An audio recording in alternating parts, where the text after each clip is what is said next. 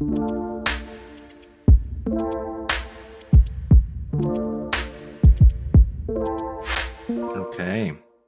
I'll tell you what, we're all waiting. We have a bit of waiting music, haven't we? So let's get some of the bit of elevator music, bit of small talk. How was your week? What was the weather like? You know, bit of non-important dinner chat, which can be useful before an interview. Top tip. Always speak to the receptionist and be nice. That's useful. Oh, here he is. Here he is. I couldn't find you. We couldn't find our own event. That sets the tone for tonight. Well, we're all in good company and good friends. So I welcome everyone to an architecture, social, and global architecture. Oh my God, I can't think anymore. Global Architects Alliance. I know this company very well. The GAA. Yes, it's a special where together we will be attempting to talk about the best tips that I can possibly think of in terms of you as an architect or a student, get your first job in the industry. Well, you're probably going to be an architect in that case, but these tips that I'm going to run through are stuff that I've seen people do really well in an interview, nail the interview. And as well as that, there's a few things that I've seen people slip up on, you know, that really, well, you don't want to do. You don't want to be that person. You don't want to be that guy. You don't want to be that lady that makes those silly mistakes. So, further ado, before we continue, Jason, do you want to tell everyone what is more importantly, as well as mentoring, the fact that you're a hiring manager? So surely you've seen some awesome interviews and some clangers as well. Is that right? I have, and I hope we're going to talk about the in-person interview and the over webcam interview, which I've been doing a lot of over the last sort of 2.5 years. So that's really interesting, and what the nuances are of that.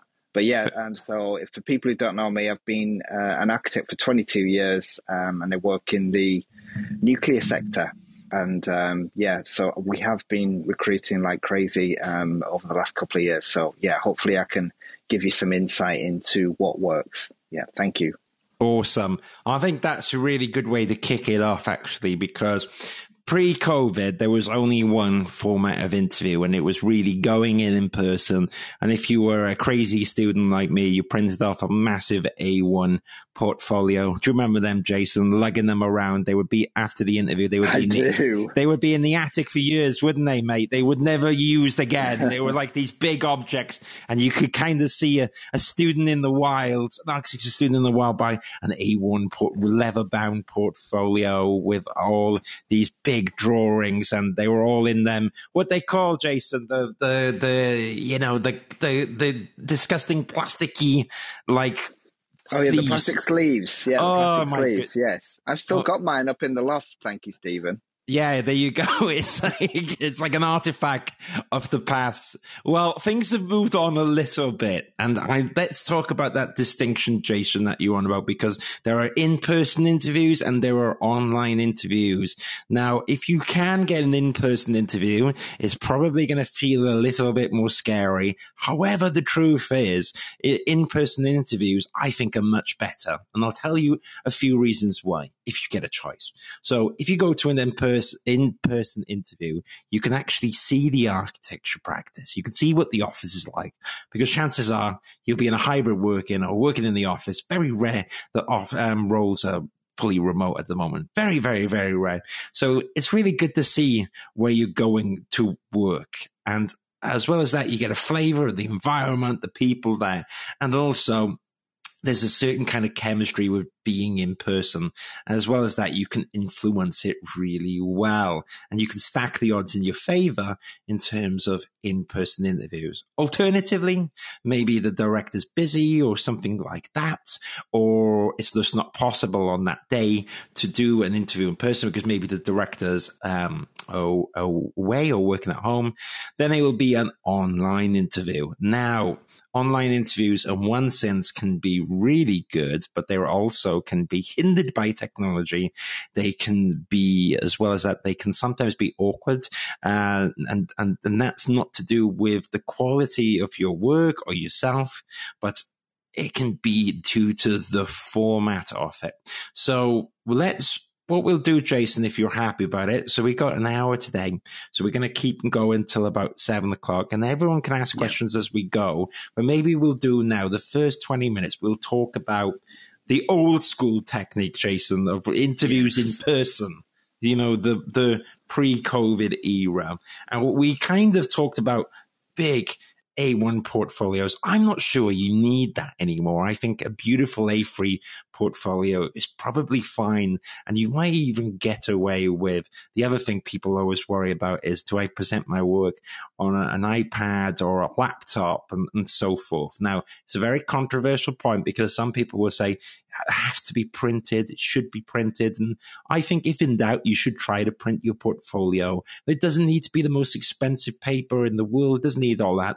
But there's something nice about it being printed, because the problem is with technology is it can royally mess up. I was going to swear there, but it can totally leave you in the lurch. I've seen people have work on iPads, and then the iPads don't load, or the battery goes, or people have files on their laptops and it corrupts, and that can totally throw you off the game. Having said that, if you're a lucky enough person to have an amazing, huge iPad, the awesome ones with the pens, which are like so killer, that might be okay in the interview. And I've seen interviews with stuff like that, and it's quite cool. It's quite slick. However, it's a gamble, because say now you're interviewing with Jason and you are across a table, and Jason's in a room which is quite well lit. The sun's reflecting, and that iPad is throwing the beaming the light off. It might be hard for him to follow, and you don't really want that kind of thing to happen where Jason can't really see the drawings and then he starts thinking of something else. Now, I'm not saying, Jason, that you don't have attention or anything like that. I know you do. I know you do. But what I mean is technology can open it up for distractions. It can also be really slick. However, if you printed a portfolio, there's less likely of risk of stuff happening, because you can control the portfolio before you go in. And unless, your portfolio, I don't know, you left it in the taxi, which is a mistake I've seen people do. So you don't want to leave it in the taxi, but as long as you have your portfolio with you, things are not going to go wrong. Jason, what's your opinion on digital portfolios in person on laptops and tablets versus printed? Yeah, and I've even seen it where people have brung in like an SD card or a USB stick, and risky. And then found, obviously with security in our company, that's just not going to work. But I'm not saying it won't work for some other places. I do like the printed off version, so I can sit with them and kind of talk over them. But I think I do. If it's on a sort of laptop, I'm pretty cool with that. As long as, or we can, if you'll generally go into like a conference room or a sort of office room, and most of them nowadays, I mean, again, you're taking the risk, and this is this is where I'm going to say something here that might help you. But they might have a TV where you can actually just link up, and you've got to make sure you've got the right connectors. So what I'm going to say here is, if you really focused on doing your best, I would sort of ring up or call reception and just ask, where will my interview be held, and do they have the right equipment so I can plug my MacBook in, or do you have the right connected leads? And and they might say, look, don't really bother. The partner who's interviewing you or the director just prefers things printed off. So I think it's worth checking beforehand. And if you don't want to do that, just take both options with you. Absolutely. You know what I mean? Absolutely. And people might be thinking, Yeah, well, this is not to do with the actual content of the interview, but the most like mess ups I've seen, Jason, is people feeling thrown off because they can't get that USB or anything to work. I've seen it derail the interviews, and it's not so much the interviewer, which is that bothered, but it phases the person presenting. They start freaking out that they've already screwed it up. It's like doing a driving test and convince you fail before you get to the end. And it kind of can really throw off the game as the interviewee. Then the interviewer is just thinking, oh, well, it's not the end of the world, but this person maybe was nervous throughout. So make sure that the tech is in order if you're going to do that. And I always think as well, it's good to print a portfolio, and maybe as well, you can take your laptop or take a tablet so that if organically in the interview something pops up, then you can refer to it. And I think this is the most important thing that I would recommend for interviews, whether online or in person, it's good to know the beats. It's good to practice it. It's good to kind of go through it, but you don't need to almost memorize it. And there's nothing more disengaging when I feel like someone's reeling off a script. It should be a conversation. And while you should know what you're talking about, it should be free flowing. So for example, if I'm interviewing someone, so Andrew, you're in the audience, say, no, we're going for an interview, Andrew. If you're having a conversation with me, you're engaging in eye contact, you're kind of talking about the projects, but you're letting me ask questions. That's a really nice mind frame. For me as the interviewer, I think, wow, okay, this is a good conversation. This is engaging. I like this person. There's nothing more better than that.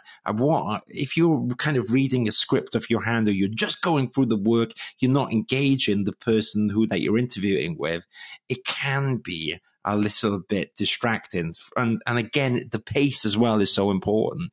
When you're doing your portfolio, let's say now you have 20 sheets, don't spend 10 minutes on the first sheet.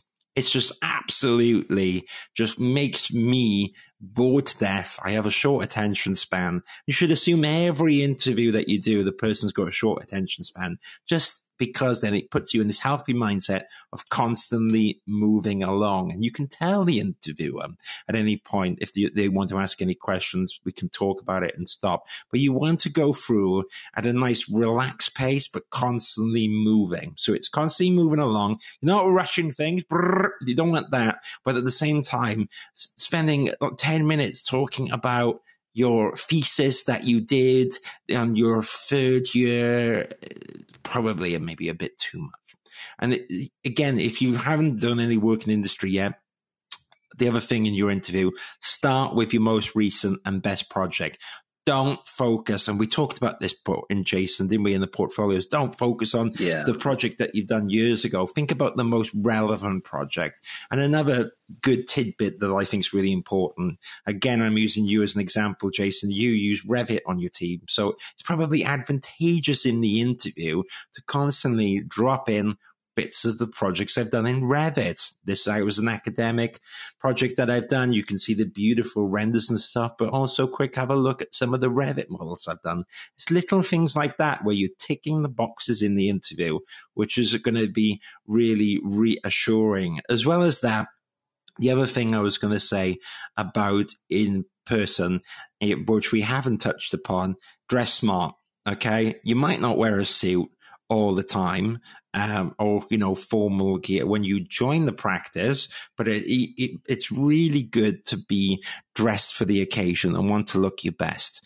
And I've got a quick story on this, Jason, and you tell me if you think, if you agree. I had a friend who I loved to death, but he was one of those friends that would ask for advice, but not really listen to what you said and would do what he wanted anyway. So he said to me, mate, do you think I should wear a blazer top, but, and a cool t-shirt and some jeans to an interview? And I said, absolutely not. Do not wear that. And he's like, well, that's what architects wear. And I was like, yeah, but you needed to wear a suit for an interview. He goes, Steve, You don't know what you're talking about. I've been in an architecture practice.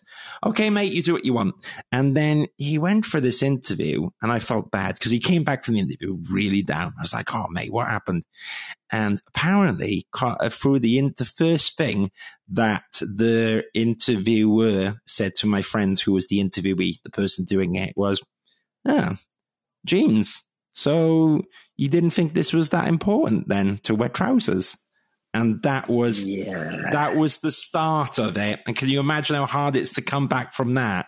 And then constantly throughout it, the employer he just wasn't bought in, and he didn't get an offer. And that was the end of that. But what's your thoughts on that story? No, fantastic. I'm so glad you mentioned this, because, we've gone from the portfolio to actually thinking about how you approach it. And the way, what you've got to think about as well, and this is where research comes in, research which you can do online.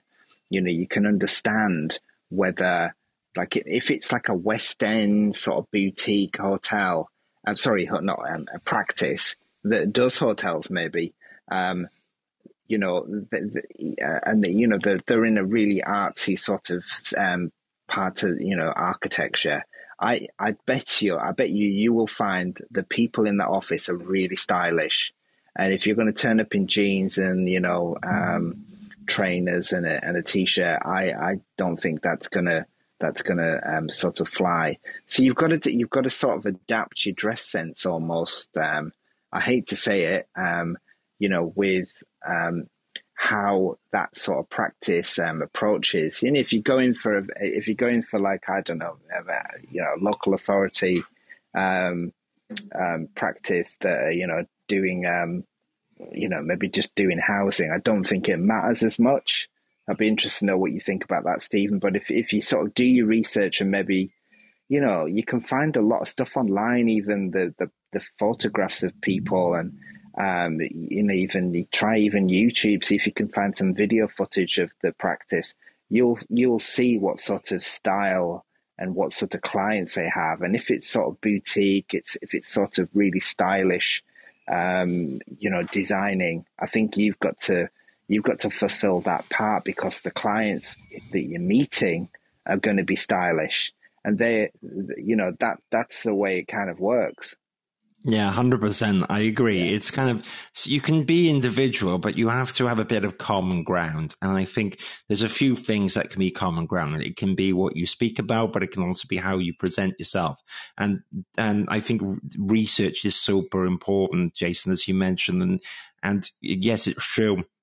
Look at videos, look at all the stuff. An easy way as well, Jason, is to look at teams pages on websites, and you can see quite quickly if they're wearing shirts, blazers, or cool, funky stuff. And then you can kind of tailor it around that. But another point that you mentioned is, doing that research before the interview.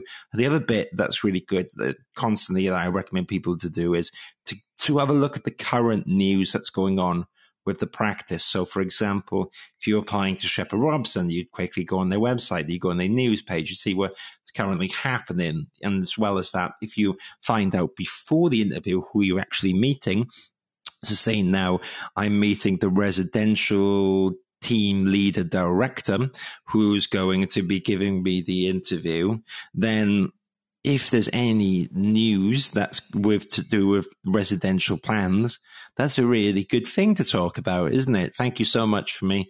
But David, I'm super excited. I saw the project that you've just worked on, and it's just gone through planning. That's amazing.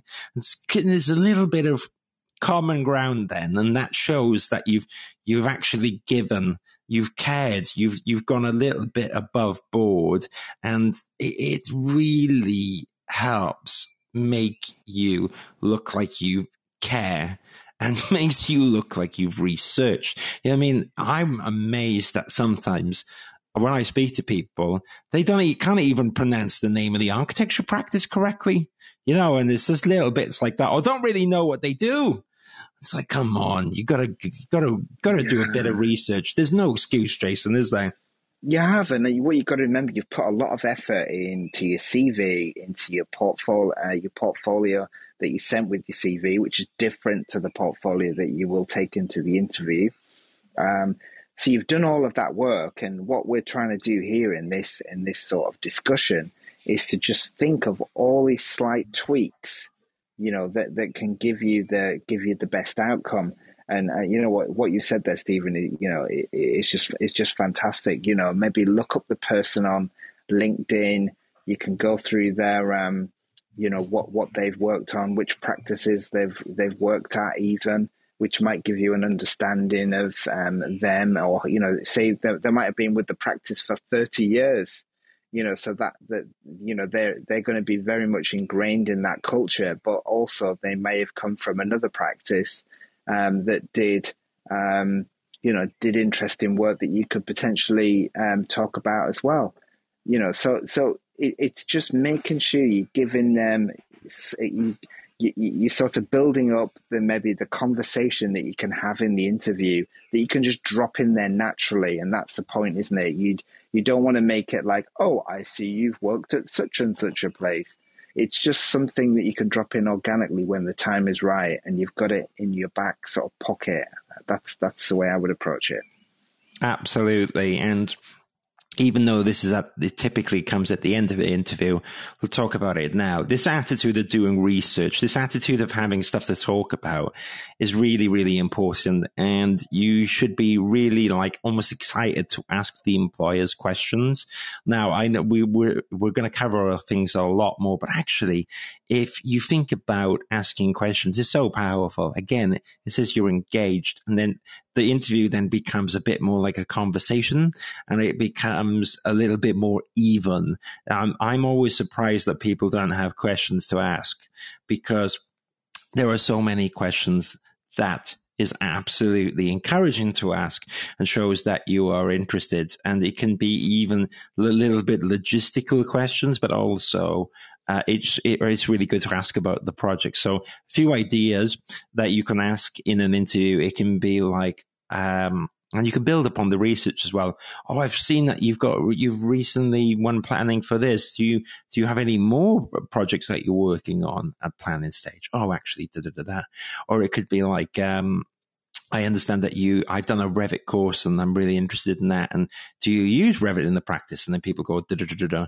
Or even more interestingly, and if you feel bold and confident, I love to ask questions like, what do you enjoy most about working at this architecture practice? Or how long have you been working here? Oh, that's a good one. It's a good one. Yeah. Because it goes personal then, isn't it? And because, okay, the examples I gave before of, oh, do you use Revit? Do you have any schemes? That's nice. But what do you enjoy working here? Or another good question maybe, what kind of person does really well in this architectural practice? Do you enjoy, do you encourage personal growth here? I'd love to hear any stories about people that have gone on and done some awesome things.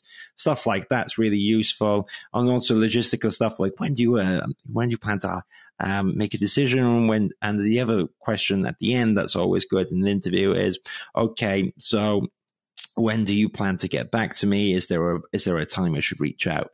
So there's lots and lots of questions that you could do, but also when you get a bit more confident with it, you don't have to ask questions at the end. It can be a little bit the way through the interview. Typically, though, interviews are normally focused where you say hello at the start. There's all this stuff. You normally jump into the portfolios, especially if you're, and it's your first job in the industry that you're trying to get for. You have that 5-minute talk, 20, 30 minutes going through a portfolio, sometimes less. It can be between 10 to 20 minutes. And then the interview opens up. And I think, yes, the portfolio is important, but try and, again, I think the advantage of you practicing the portfolio in person or online is when you can go through it and you cover all the bases, the quicker you can go to a conversation, the better. I've seen interviews where in an hour, 55 minutes of the portfolio, there's 2 minutes a question, and then they go, okay, let's keep in touch. And that's not as personal to me. I think the more back and forth conversations you have after going through the portfolio, the more rapport is built up between you and the interviewer, the more interesting conversations that can pop up. So, for example, when I got my first part one job at EPR Architects, we went for the portfolio, but then I talked about my interest in kinetic moving architecture. And then the design director talked about how he loved projects which moved kinetically. And then we talked about some stuff that I've done. Then I talked about my visualizations, how I love that, how I love all this technology. And then we had this bit of a geeky session going on, and that built up the rapport. The other thing that I've seen is stuff which is extracurricular, but gets brought up and discussed in the interview, such as, oh, I can see you're involved in the rugby club. I mean, there's a director at 3D Reads who's amazing, and I remember he's such a big rugby fanatic. Any kind of sports talk or participatory and all this stuff was really character building. It was like the cherry on top. I'm not saying that just because someone played rugby, they got the job. But what I'm talking about is if you go through your portfolio, if you answer all these questions, you show interest in the practice, you ask engaging questions, and then on top of that, you have a mutual interest or hobby or something that they found interesting, like volunteering or something you talked about, that really is character building.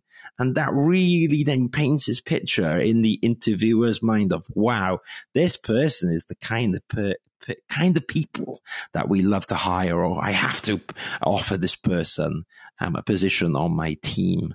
So that's my thoughts about the importance of getting through the portfolio to have that back and forth conversation. Jason, what do you think? No, I think it's absolutely right, and you've got to put yourself almost in the mindset of the person who's interviewing you and think about, well, if I was interviewing that person, what sort of traits would I be looking for? And they're looking and thinking, they know all the people in the practice already, and they're looking at you in a sense and saying, can this person fit within, or obviously, be part of the culture that we have in our practice. So asking questions about the culture of the practice is really important, because it's so key these days, to really be someone who could fit into that culture. And what I'm talking about culture is, having that behavioral ability to get on with people, to communicate, to just really develop and rapport with people. That's what people are looking for, and they ultimately looking for you to be able to deal with clients. That is if you're on that progression to become an architect, they want to see that, because we're talking about our first jobs in architecture, aren't we? Here, so that is absolutely critical. And if we're maybe going to talk about online interviews, I would say another top tip, if you're in an in-person interview, is when you actually go into the interview. Obviously, Stephen, I think you mentioned this before, make sure you arrive on time. but when you actually arrive on time, be really nice and friendly to the person who greets you, the receptionist or whoever it is in the practice, because I've seen it happen where the director or the person who's interviewing you will go and say to the receptionist, what do you think? And if you've been like really grumpy and mean to that person, it's not going to go down well. What do you think, Stephen?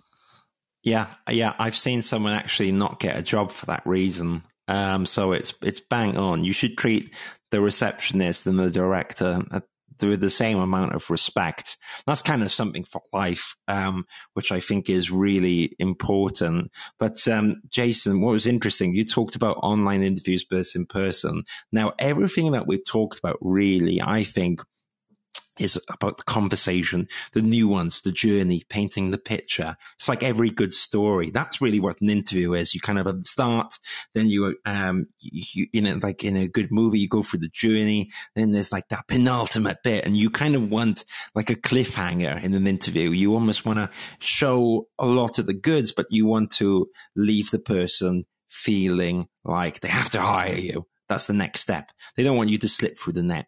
So we talked a lot about the journey, and that applies in person and online. The bit I want to kind of tick off now, because we're at the kind of halfway point, and we can loop back to physical interviews. But when the pandemic came around, as a recruitment consultant, as well as someone who worked in the industry, I would normally advise on all the stuff that we're talking about in physical sense, physical tips: get there on time, print the workout, boom, boom, boom, boom, boom.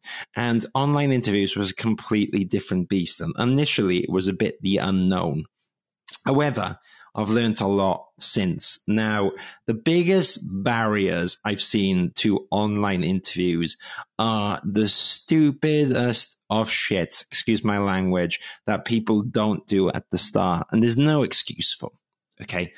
And we have to not be lazy in this situation.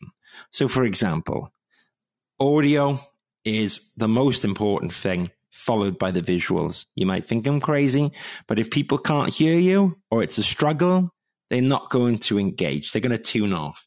And there's no reason why you can't get a really good microphone for cheap.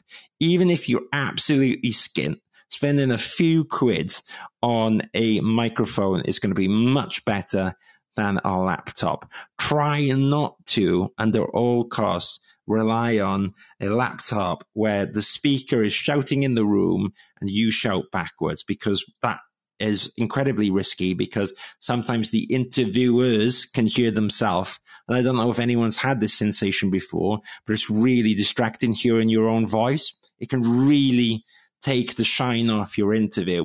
So it's really good to get a cheap microphone, or using like an Apple headset, headphones, I don't know how much they are, Jason, but just something simple, isn't it? Where you got your mic and then you isolate your earphones. Is going to be so different. The next bit was really important is having a camera. And try to have it on eye level. Now, I know you can get away with all these different angles and stuff, but psychologically, if you can get a camera at eye level and you try and speak into the camera as much as possible, you give this sensation that you're speaking to the person through the screen, and that's much more engaging. This is something I'm starting to try to do more in my live podcast, because I was watching a few of the episodes that I've done recently where I'm kind of staring at my screen, which from where the camera is, which is nowhere near, it just looks like I'm looking at a screen and it's not engaging. So I try now to speak into the camera because it gives a sensation of being present in the room. The other thing that's really important with that is lighting. I know it sounds crazy, but you can buy a cheapy light for the room. It's something that you can always use throughout your career. Selfie light. I use a selfie light. Yeah, exactly. Behind the laptop screen, yeah. Yeah, you just get a quick selfie light, LED thing. You can get them on Amazon, Jason, isn't it? We're not talking hundreds of pounds, like a tenner, Yeah. Yeah, and they make such a difference. And people will say, oh, well, I'm making hiring decisions based on the right person. Yeah, true. But if this selfie light puts you in the best light, there's like a pun there. If it puts you in the best light, then great. You've got an unfair advantage, all because of Amazon. And these little things make such the difference. And another one, an obvious one, but it doesn't, it needs to be mentioned, is a steady internet connection. My goodness, the amount of times the internet cuts out, that will just take the mojo away. That's like someone pausing the film to go to the toilet and you're waiting. You're like, oh gosh, what were we talking about again? And you don't want that to be your interview. You want it to flow. Okay, dropouts can happen, but if someone's in the house downloading or something, you got to say to them, please, you download your dodgy torrents after. You know what I mean? You don't want that stuff happening. Especially if I was a student dorm. I mean, I used to download, I'm sorry, Autodesk and MicroStation if you're listening, but I couldn't afford your licenses at the time. I would download student licenses. Yeah, but I was pre-student licenses, Jason. I used to be the guy, who would have the crack and all this stuff. Allegedly. That never happened. Hearsay. That didn't happen. Definitely. Johnny Depp, yeah. Okay, so you don't want stuff in the background. You don't want distractions. You don't want your mum going, Steve, Amazon's at the door. You don't want any of that stuff. You really got to try and isolate the conditions as much as possible. Of course, if something does happen, someone comes into the room by accident, maybe they're not aware, even though you told them 10 times, and you should tell people you're going for an interview so that they know to back off. But if someone does pop in, just deal with it the best way you can. Don't freak out. Try not to overthink it. It's happened, and deal with it. And I think that's a really good, another piece of advice I would say is it's also about rolling with the punches. You're not going to get everything right, but and sometimes you might go, I said something I really shouldn't. I've had those moments where you're like, what the heck did I say that for? But you have to keep on going. And in your head, even though it feels like a massive clanger, you probably are worrying about it a little bit too much. People will, they won't pick up on everything, Jason, isn't it? It's the overall flow. Yeah. It is, absolutely. And, maybe just to add to what you're saying, based on the online interviews, don't go for crazy, like backdrops. I've seen someone in Teletubby Land. I kid you not. So like just, and what I've said, I give tips to the people I mentor. And someone was going for an interview at Foster and Partners, and I said, think about what's in the background. Think about what Foster's, for example, how they they put themselves across. And I said, so they kept it very sort of neutral. And I said, look, you've got this great model, and I can see this great model behind you, and put it on the wall, and that's like a talking piece. So like something that's behind you. They can say, what's that behind you? And you can say, this is a model of one of my projects on my final year. That is again, something where you're using the fact that you're online. You couldn't carry a huge model in, but if it's online, you can do that. And I think one of the other things I wanted to say is you'll often find big practices now. The first interview they will conduct will be maybe a 30-minute interview to down select their after the CVs and that you've sent in. They'll do a 30-minute interview over the internet before they ask maybe the top 3 to come in for an in-person interview. Have you heard of that, Stephen? Yeah, and I've seen it before, especially if an online interview goes really well. Don't be surprised if people ask you to come into the office, and you have to be up for coming to the office. And I think that, I've seen 30 minutes informal conversations, which can be a conversation on the phone, or it can be on Zoom, and then you have the full body 1 hour interview. And generally you have to be, there's lots of different ways to skin the cat. That's a bit of a crazy expression, but what I mean is there's no one way to do an interview, and it's absolutely at the preference of the hiring manager. And different people have different preferences. I know some directors who will absolutely loathe to do an online interview. They'd always try to do an interview in person. I've got some people who really don't care which way it is. And I've got some candidates who also don't care as well. And what I mean by that, so if you're looking for a job, though, why it's so good to go for an interview. I've seen people get jobs, take the jobs remote, and then when they come to work in the office, they go, don't like it here. And then it's such a waste of time. So I would always try to get an interview in person, because you see where you want to go. A few quick things to go through as well. And it's, if there's a theme from anyone that's taking away, listening to this, I'm less precious about how many sheets you should have, how big they are, how long should you spend time on this drawing. Because when you originally think you've got an interview coming, those things in your head feel super important.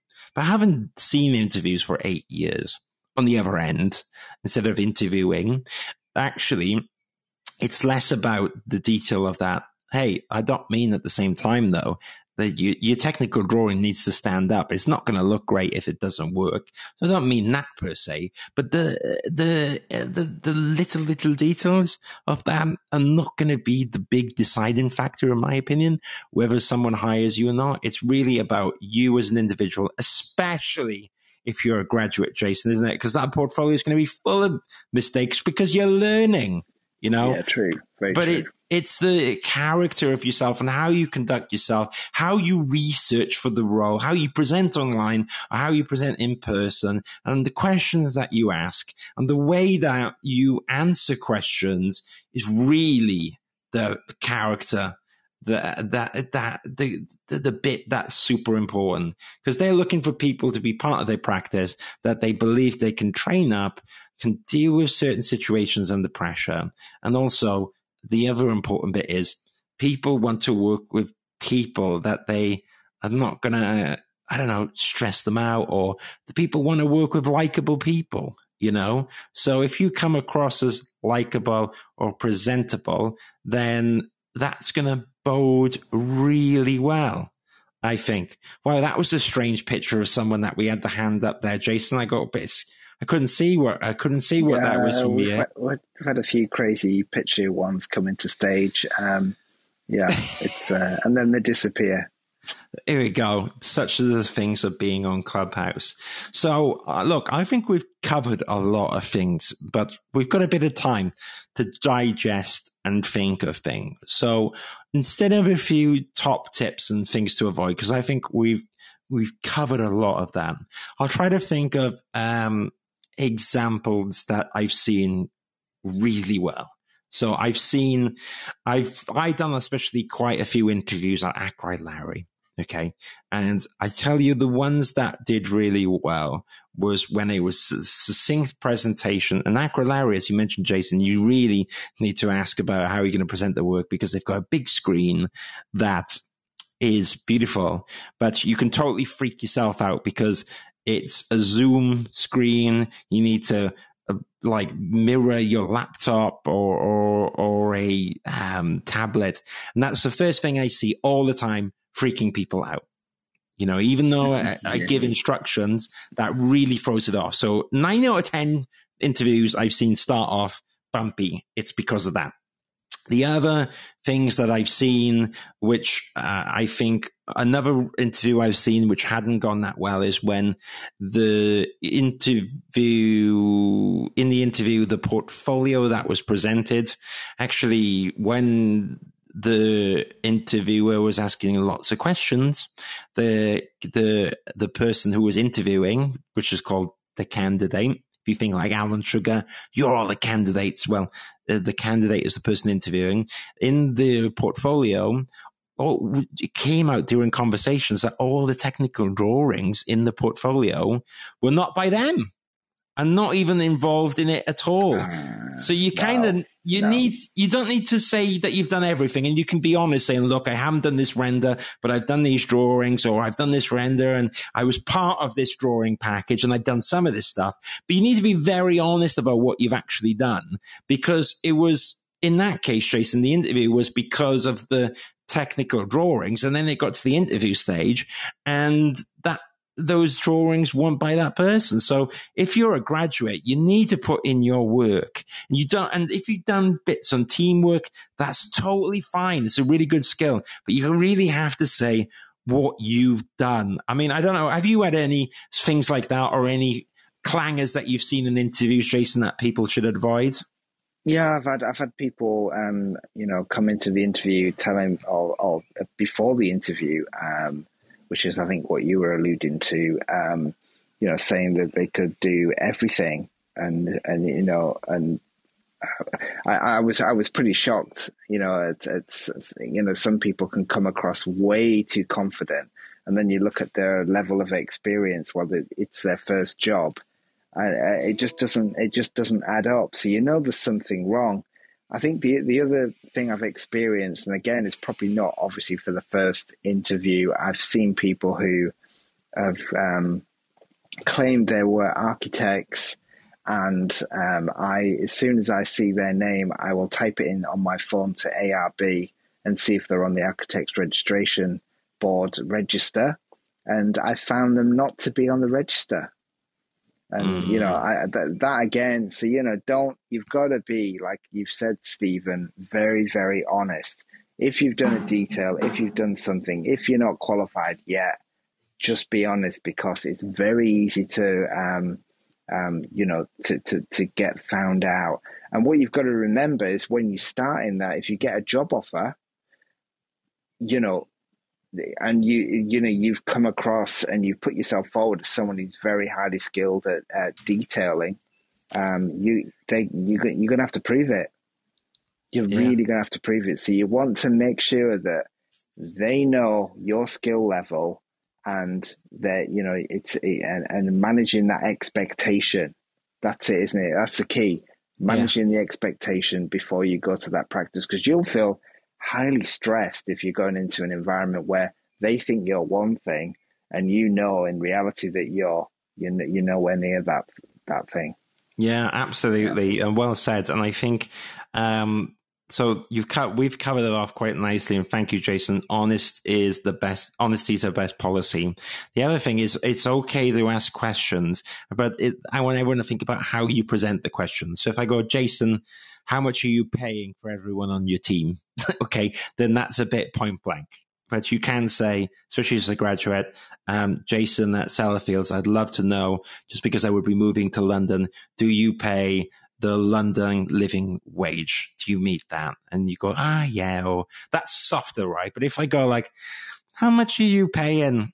Yeah, it's all right, I guess. That's super unmotivating. But you can talk about money, you can talk about this stuff, but it's how you present these opportunities. Like, and look, I'd love to know, when are you planning on someone joining? Or is a great question to ask. When do you hear back? When would you love someone to join your team? Is great. That's one way to say when to start. Probably not a good way to say when you like to start is go, look, I kind of fancy going on holiday for a bit. Can I start in 3 months? That's not cool, right? I've seen that one, and you're like, what are you doing? Just find out when the person would like you to start, and then you work out whether you can do it or not. But you don't want to give, a vibe like you're not working in it. Or again, no one wants to work long overtime, right? And I really think you should go to see a practice that is going to respect and look after you. But if you say something like, I don't know. If you don't want to say something like, look, a good example is that I seen in the interview, can I work part-time? Well, maybe if you said that at the start, that's fine. But what you've got to do is, you don't want to go through the whole process and say, is there an option that I can work 3 days a week instead of 5? You want, especially as a graduate, you want to be very clear with what you're looking at the start. And if you're looking for a full-time job, you apply for a full-time job. Don't go in there at the end and go, can I start in 3 months on 2 days a week because I fancy it, and then maybe I'll go up. You're just not going to get picked.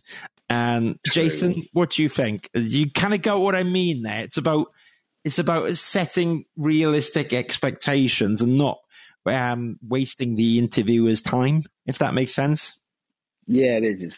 There's nothing worse than wasting people's time, and so that's where that is absolutely key. Look back at what the advert said, and we've all seen these controversial adverts from practices looking for people, and that's a whole other topic, isn't it? Yeah. Like maybe it's something we can do in the future where we talk about what you should include in a job advert. But go back and remind yourself before that interview, the night before, the morning before, to look at what they were asking for. Yeah. And if it's like a 37, 35 hour week, then they're expecting you to be working full time. But you could some of the things that you could ask in a good way is like, how often do you do like personal reviews and salary reviews? How is that done? that's a sort of gentle way of, basically asking, how often is my pay going to be reviewed? Do